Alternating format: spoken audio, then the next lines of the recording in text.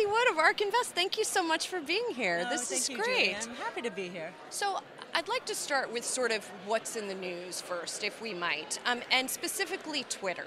Yes. I did see in your holdings, if I'm not mistaken, in your benchmark fund, you don't own Twitter anymore. First of all, tell me if that's correct, and if it is correct. That is correct. So our flagship fund, we don't own any Twitter.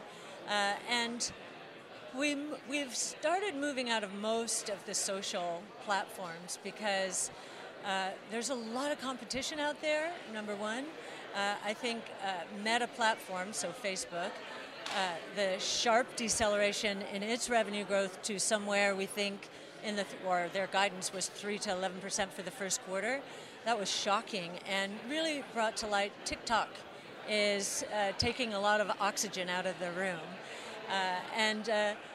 And Twitter also, I would say the management change was another reason for us. Whenever we see big management changes, typically we're going to expect, this new executive, even though he was the CTO, kind of putting his own mark on the platform. And so that causes some uncertainty. And I feel like Jack's leadership was very important to evolving Twitter to where it was. And his idea of even opening up to sort of crowdsource the oversight of the behavior on the platform, we thought that was moving in the right direction. And Parag's first few things we saw after his arrival was more censorship. So, one thing after another. Speaking of crowdsourcing about Twitter, Elon Musk, of course, with his back and forth, but he's been doing some crowdsourcing, right? He did some various polls on Twitter asking if there should be an edit button, etc. But what do you make of his back and forth, right? He took the stake in Twitter, was going to be on the board, then they said, never mind, he's not going to be on the board. What does that tell you about both Elon Musk, but also about Twitter? Well, it probably tells us more about the regulatory environment. It could be that Elon wants the freedom to, speak freely about Twitter and how he thinks it should evolve. And as a director, he might actually be hamstrung. I think that's the primary reason. We don't know the real reason, but I would imagine that's top of mind. Is there anything that would get you back into that stock or into social media more broadly? Well, one of the reasons we did hold Twitter is we thought because of its verification roots, that it would be a good platform for NFT verification. And they've talked about it to some extent. If we saw Twitter insinuating itself into that world aggressively, we might become more interested. But I am interested in seeing how they do evolve the platform. Should it be a subscription service as opposed to advertising, taking away, advertiser fears that they're going to be put next to some content they don't want to be associated with. Subscription, that would be a huge transition. Might be interesting, though. Might be interesting. And switching away from Twitter, more focused on Elon Musk for Yes. a moment, because obviously you have been a Tesla supporter for a long time, and I guess by proxy, an Elon Musk supporter for a long time. I'm always fascinated by Musk the troll versus Musk the innovator and leader, because both of those obviously are part of him, his sort of trolling affect on Twitter, etc. Is there a point at which it tips too much and it starts to concern you as an investor? We've thought carefully about this, and when it comes down to Tesla, the stock, the company and the stock, we pay a lot of attention to its barriers to entry. And as long as we see those moving up, and they are moving up, whether you're talking about battery technology, it's going to take a long time to catch Tesla. And what I mean by that is the traditional automakers. It's the only company with an AI that has designed its own AI chip for autonomous driving, taking a leaf from Apple's book Apple was the only company to design a chip for a smartphone, a computer in our pockets or pocketbooks, and change the game. We think autonomous will change the game. And in terms of artificial intelligence, critical to success is high quality data. And it has more data, orders of magnitude more data than all of the auto and technology companies combined going after this space. I mean, it's interesting to me because in some other industries, you've sort of sprinkled your holdings around, right? In some of the in the crypto space, or, for example, or in some of the online brokerages I think of. But in EVs, less so. You're in Tesla. I believe you're in NIO and XPeng to some extent as well. Do you think that, as you say, Tesla's so far out ahead, but do you think it's also sort of more of a zero-sum game in EVs, that Tesla's just going to be so dominant for so long that the others are not going to be able to catch up? Well, I do think from a cost point of view, its vertical integration has given it a tremendous advantage relative to other companies who are used to outsourcing everything. And so in terms of the winner take most, that's not as much about EVs, it's about autonomous, because that is a winner take most opportunity. And so the company with the best AI expertise and the largest bodies of high quality data and the domain expertise associated with battery technology, because autonomous will be electric, the electric transportation future.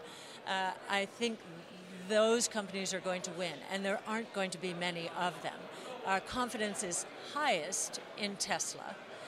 But I must say, I joined our analysts and went out to GM to meet with a full day of meetings with Mary Barra and her extended team.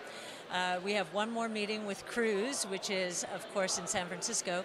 But I'm fascinated by how Mary Barra is really turning that ship around, and very focused on Cruise automation and leaving it alone. Now Kyle, the founder, is back as leader, and watching them make San Francisco autonomous work. So now we get the question, autonomous, that's never going to happen. Well, it has. Cruise automation is in San Francisco, which is a complicated city, and they're making it work. Waymo has done the same, but in a less crowded situation in Arizona.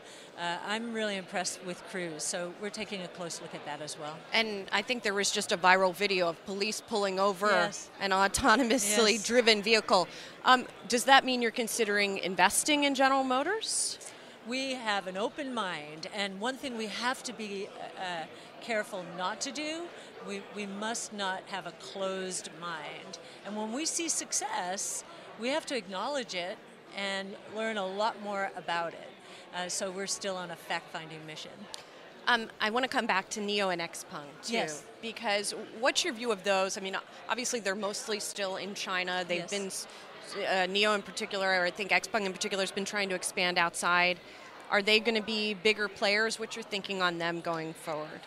So as we were pulling out of China largely, thinking about common prosperity, what does that mean? It means a couple of things. We think high-margin companies are on the government's radar, and as this idea of common prosperity, cut your margins to increase access. So we're looking for very low-margin companies, not normally what we look for. That won't have big targets on their back. Yes, that won't have, but are going to increase the access to transportation. And autonomous, both of them are going for autonomous now. Tesla, of course, is in China, but we would be surprised if the Chinese government wants Tesla to lead in the autonomous race. We know XPeng is patterning itself after Tesla, so that was our first buy.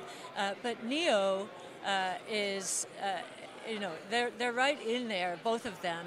I think NIO on the design side is absolutely fabulous. So, and it's a little higher end, So we're kind of splitting our bets there, thinking that those will be the autonomous, one of those or two of them will be the autonomous champions. We've been talking about some of the winners, Tesla in particular, but of course we have to acknowledge that RK has not had didn't have a great 2021, and the first quarter of this year wasn't so great either. I was looking at one analysis of your top 12 holdings that was looking at the average cost per share. And I think Tesla was the only one that is not underwater of those holdings. Does it, for lack of a better word, does it trouble you? Does it freak you out? How do you think about that when you're underperforming? How much stress this is that cause in the halls of ARK Invest? Yes, I think you'd be shocked to see how calm and focused everyone is. We're focused on our research. Are we getting this right? We have a 5-year investment time horizon. So if you look at the last 5 years, including the first quarter waterfall performance, the last 5 years we have handily outperformed the NASDAQ, the S&P. So 5-year time horizon is not just looking back, but looking forward as well. And putting this recent performance into perspective, you'll note that during COVID, so from April, whenever the market bottomed, through February of 21, our flagship strategy was up almost 360%. No, I'm sorry. Yeah, 360%. Down 60% from that at our worst. Very tough. And, I'm thinking about our clients, and I've been extremely gratified, we all have, that for the most part they've stuck with us. Last year, our net inflows were $17 billion. Most of that weighted at the beginning of the year. And so they have felt the full force of this decline. And yet we inflowed last year, and we're inflowing this year. I think that has been shocking to a lot of our counterparts out there who have gone through periods like we've just experienced and have had massive outflows. And I think a few things are at work. Number one, our long-term time horizon is practically the first thing we say when we're talking to prospective investors. Number two, if I were to have told you in February, or talked to you in February of 21, even at that point in time, given our projections for the next 5 years, we expected our flagship strategy to deliver a 15% compound annual rate of return, so about double the market over time. Today, after this decline, our projections have, if anything, they've increased because artificial intelligence breakthroughs are moving so much faster than we expected. So our expectations for future returns have gone up as the prices have come down. So today, we expect, now consider the source. This is our research and these are our expectations. And we could be wrong. But whereas it was 15% last February, that number today is 50%. 50% at a compound annual rate. And it's because what we believe the market does not understand is we have entered the sweet spot of exponential growth trajectories. Most of the market thinks in linear terms. Most of our careers, we've experienced primarily linear growth, growth that slows down, decays to the nominal GDP growth rate over time. We have a few experiences with exponential growth. Amazon is a very big one. When we were buying Amazon in 2003, what we were saying to investors is, if you believed Amazon could grow anywhere in the 20 to 30% range for the next 20 years, would you buy it? You put that into a dividend discount model, you would buy that all day long. But that's not how people were thinking about it. Well, and as you're talking, you effectively have to retrain investors, right? Investors over the past decade, 2 decades, have been trained to expect that pop, to expect short-term returns. How do you retrain them to focus more on the longer term, especially when there can be a lot of short-term pain? Yes. Well, I think the market is going to train them over time now. So over the last 20 years, as you say, the market has outperformed the majority of active investors, the vast majority. And so that is career risk for a lot of, so we've had now a lot of benchmark hugging because it's been the right place to be, the markets, right? The broad-based indices. If we're right on the amount of disruptive innovation that is going to disturb the traditional world order, the broad-based benchmarks are not going to be the place to be. Now, they'll always be tried and true. There are some stocks that are going to be able to weather all of the disruptive innovation that we see because they have great management teams. But so many companies in the broad-based benchmarks have gotten used to giving investors a little adrenaline with manufactured earnings, share buybacks, or increasing dividends. And they've leveraged up to do that, and they have not invested enough in innovation. For the kind of innovation to participate in it, in the innovation we see ahead, companies have to sacrifice short-term profitability and invest aggressively because we are in a lot of winner-take-most opportunities because of artificial intelligence. So if we're right, then in between now and 2030, this is in our big ideas on our website, between now and 2030, the market cap associated with truly disruptive innovation is going to move from $10 trillion today, which is less than 10% of the market, to 210 trillion. This is just in 8 years. So that's a 30 to 35% compound annual rate of return. And that kind of disruption to the traditional world order is going to mean subpar returns for the indexes, if we're right. Right. I guess the question is sort of when does that start to happen, right? Because as you know, as somebody who's a markets veteran, you can be right all day long, but if the market doesn't think you're right, then you're wrong. Right, exactly. So, for a period of especially being in a rate hiking cycle, which has proven to be very challenging for many of these high growth companies, when are we going to see that catch up that you're describing? Well, I think we started to see it during COVID. Innovation solves problems. But we weren't in a rate hike cycle during COVID. We weren't. In fact, quite the opposite. Right. Florida, the accelerator on fiscal and monetary policy. But in terms of igniting innovation trends or accelerating them, started back then. And because of tough comparisons with COVID, there's been a question. Is this really disruptive innovation, or are these stay-at-home stocks?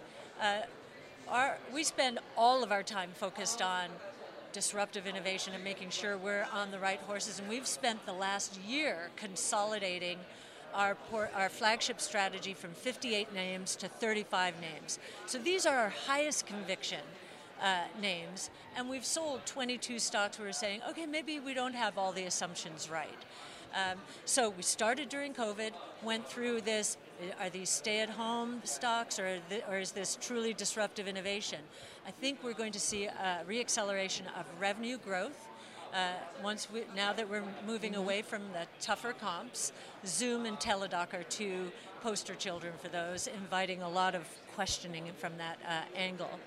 And as far as the rate cycle, the interest rate cycle, if you look at history, and I actually had a value manager tell me this, who was cheering us on as, you know, as a lot of people were not, shall I say.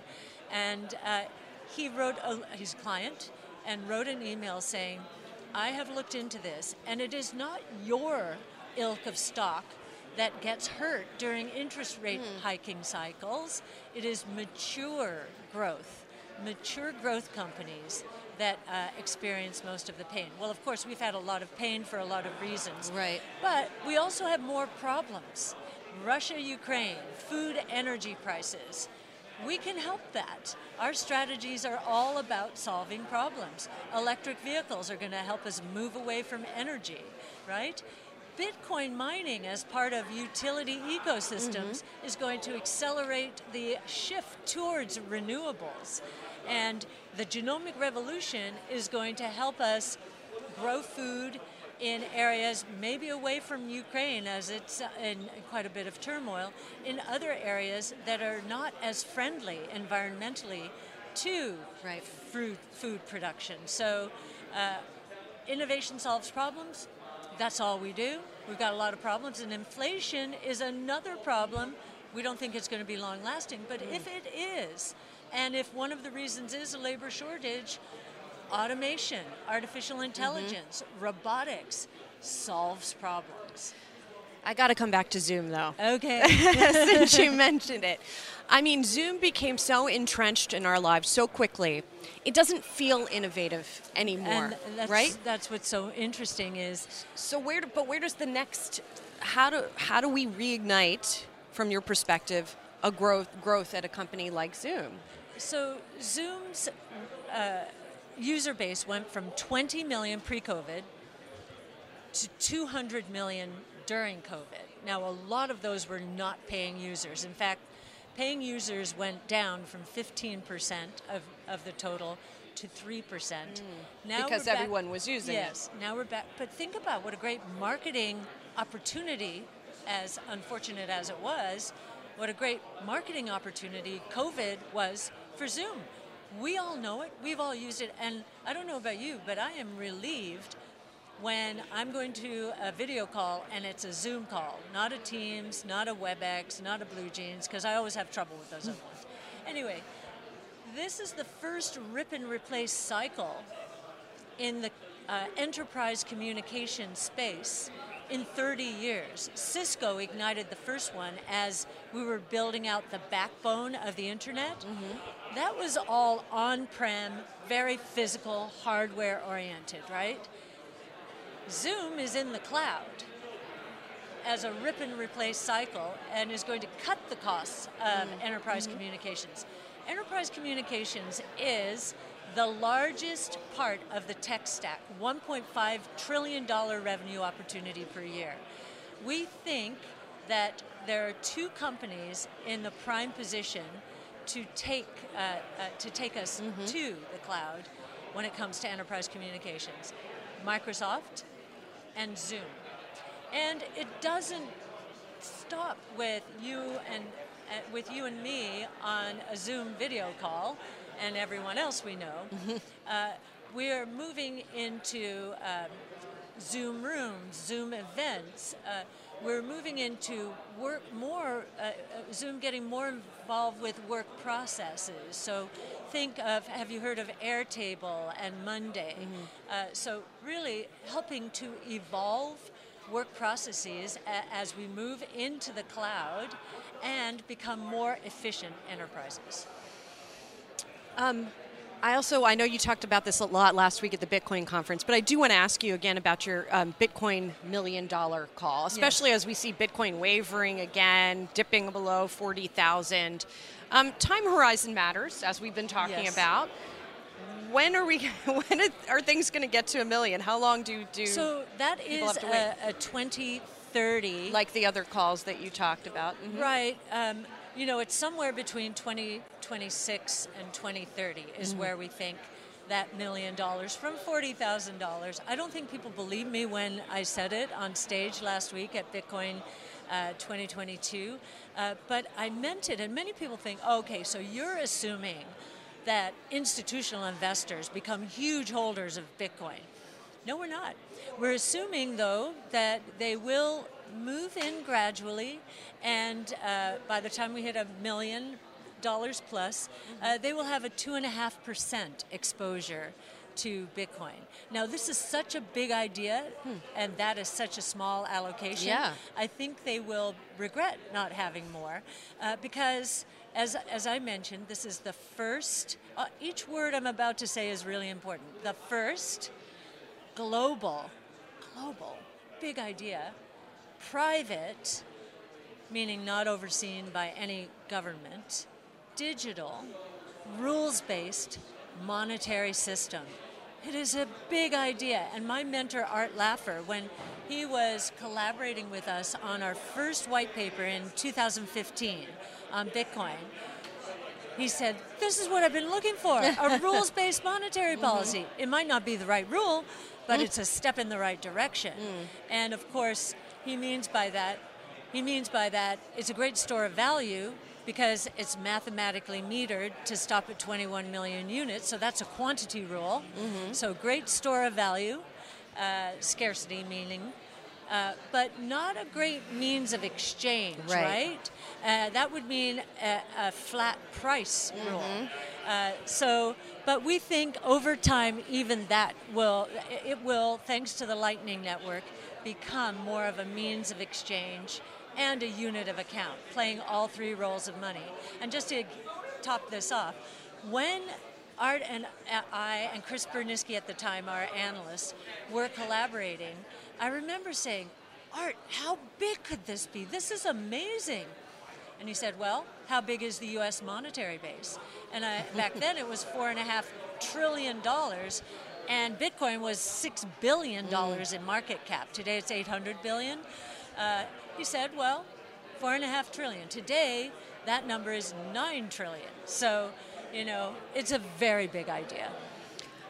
We're almost out of time, but I want to ask you a little bit of a reflective question to end us, because I think one of the hallmarks of Cathie Wood and ARK Invest in the brand is your conviction, right, in things that you believe in. But you also talked about earlier with regard to something like GM, keeping an open mind. So obviously you're reflective here on your process. What's the biggest mistake that you have made since you started the firm? Either a particular bet, a process, whatever you would pick. You're talking from the investment side or running a business? I would say either or. Well, the heart and soul of the business is people. And I think in the early days, and this is for people who are starting companies up, founders of companies, I think every founder makes this mistake, and I tried to limit this particular mistake because I heard so many people talking about it. Be careful about the share of ownership that you give away to attract people. Be very careful. Make sure there's vesting involved. I made a few mistakes, not many, because I had talked to so many founders and said, if you could change anything, what would that be? And so we've been very careful with that. We're employee owned and have one minority owner, Nikko Asset Management in Japan. So I think the people is always the answer to that question. You make mistakes, and then you have to move on and make sure to cut losses as well. And what about from an investment perspective? The biggest mistake, let me just explain something or elaborate on something I said earlier. During risk-off periods, we cut the number of names in our portfolio, concentrate to our highest conviction names because we know there are mistakes in the portfolio. This particular strategy came out of making many mistakes in the past. And so whenever we go into a risk-off period, I say to all our analysts and to Brett Winton, our director of research, I say, okay, now is the time. We have doubts, and they are reflected in our scoring, but are they reflected strongly enough? Which names are we going to consolidate into? And the important other side of that is, which names are we going to consolidate out of? So I think doing that aggressively, we shall see. If we have concentrated towards names that really aren't truly disruptive, and we find that our research was faulty, okay, then that will have been a big mistake. But and in terms of the rest of our tenure, what happens when we sell stocks because we've made a mistake? We try and remember, when we cut a score like that for management changes, let's have heightened sensitivity to the next management change because we should have sold the stock when there was that management change. And I know that there are names that we did sell for that reason, or that we did not sell for that reason, and those would have been some of the biggest mistakes. But, I've been in the business now for 45 years, and so I've tried to bring to ARC all of the lessons learned, and I've learned a lot of lessons. I've made a lot of mistakes over time. And so I'm not saying we don't make mistakes. I'm saying there are mistakes in the portfolio. If there aren't, then we're not taking enough risk. But during risk-off periods, many people would say, well, concentrating your portfolio during a risk-off period, that's risky. And we're saying, no, it's not. We're basically telling you we think we're not right in roughly 22 stocks, that our confidence isn't high enough. We're willing to let it go. And we do, like all of our stocks in the portfolio at any given time. But it is during the risk-off moments that we are very truthful to one another and say, yeah, this could become a problem, and I probably haven't cut my scoring enough to reflect it. Very interesting. Yeah. Great to get some insight into your process and what you guys Julie. do. Kathy, thank you so much for doing this. Really appreciate My pleasure. it. Thank you so much, Julie. Thank you. Okay.